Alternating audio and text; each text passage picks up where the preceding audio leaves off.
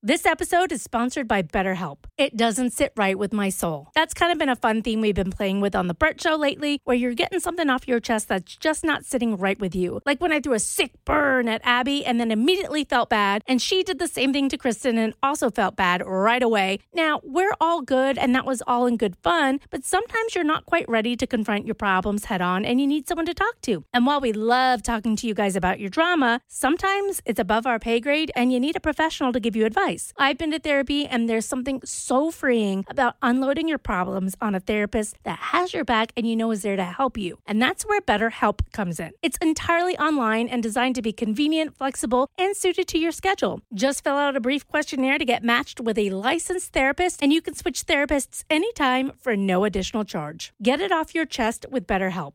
Visit BetterHelp.com/Bert Show today to get 10% off your first month. That's BetterHelp, HELP.com/Bert Show. Another day is here, and you're ready for it. What to wear? Check. Breakfast, lunch, and dinner? Check.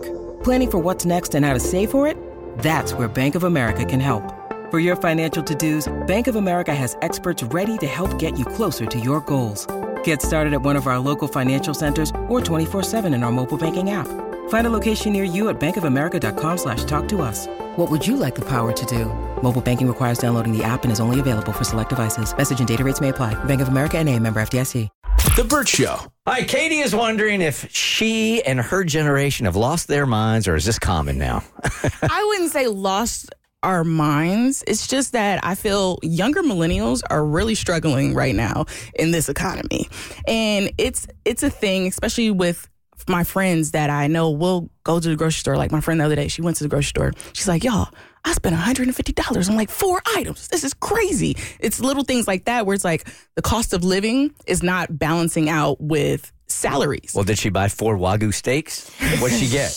No, she got something simple like some juice and like some tenders. It was something like $125. Oh, no, this is a common complaint. Mm-hmm. Oh, this is a common complaint right now. Groceries are just through the roof, and people are really, especially families, are struggling. Sounds like it's a good time for a fast. Must be looking for your body. But because there's like this imbalance, I know that some friends are choosing to live with their parents. It's easier to live with your parents and balance out the bills that way. One of my friends, she's like, you know what? This job doesn't pay me enough and it's so stressful. I'm just going to quit, move back in with my parents. Mm-hmm. I'm hearing it more and more often. And now there's a trend that 2 of my friends are actually starting, and I saw this on TikTok. They're doing tiny homes because they can't afford to really live on their own right now. Like I know in our city, to live a comfortable life, you have to make an average of $75K. But the average person in the U.S. between our age, well, my age, 24 to 35, makes $50K. That's it, really? Yeah. Dang. So what else are you going to do? Make a tiny home. These tiny homes have, you've seen them, right? You want to explain what they are?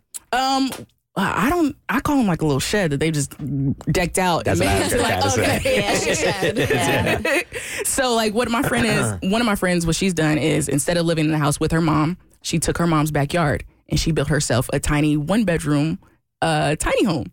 And she loves it. She's like, I don't have to pay for anything. All I had to do is pay to get it set up, have a bathroom, have a bedroom. I spend time there, spend time with my boyfriend. Boom, and I'm saving money. And then another one of my friends, she's actually married with 2 kids. She won't be long. They move into that tiny house. No, you know what they say? The smaller the home, the closer the family. Yeah. There's a such thing as too close. Right. Yeah. Does it come with a divorce agreement? No. But their tiny home is actually going to be way bigger. Like her husband's going to have an office. Like in the backyard is big enough for them to build it, but then they can save money so that they can eventually move out and get their own home. And I'm starting to notice it more and more. The millennials were like, you know what? Bump this. We can just build a little tiny home and live in this little tiny space and then try to save. How much do these things usually go for? Because I'm looking it up right now, and if you've never seen one of these tiny homes, they can be anywhere between the size of 100 to 400 square feet. So you're putting a bathroom in there. You got like a main studio room, right? And I'm guessing a little kitchenette and 400 square feet. Yeah. Ooh, that's tight. Well, it's like a hotel room.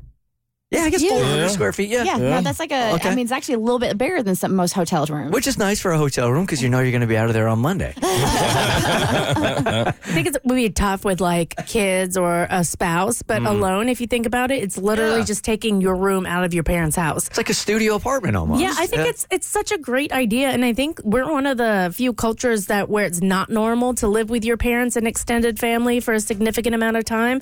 I think this is awesome, and it's a great way to save and use the land and space and tiny homes. I've seen people moving into like RVs and campers as well, or I don't know what they're like prefab mobile homes now are like deluxe inside with like granite countertops.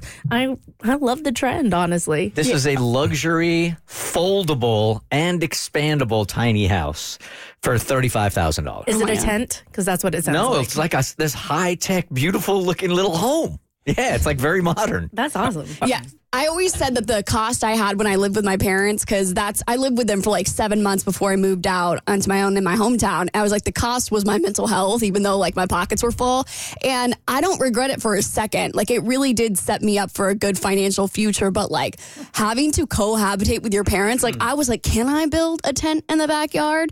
But I couldn't see myself living in like a studio space in the backyard when like there's a full-on kitchen right across this, like literally 10 feet away. I'm in my tiny little house and there's a whole like dining room and fridge. To me, I'm like, why not just bank the cash and just suffer the mental health consequences? You'd be making a lot of treks to the main house for all that stuff and just sleeping in your tiny house. I don't think it's an awful idea at all. I would value my mental health more. I would just make that walk just to get like a home cooked meal. But like for my sorority sister, she's saving way more, from 2,100 to 30 square feet less than she had, and it's free.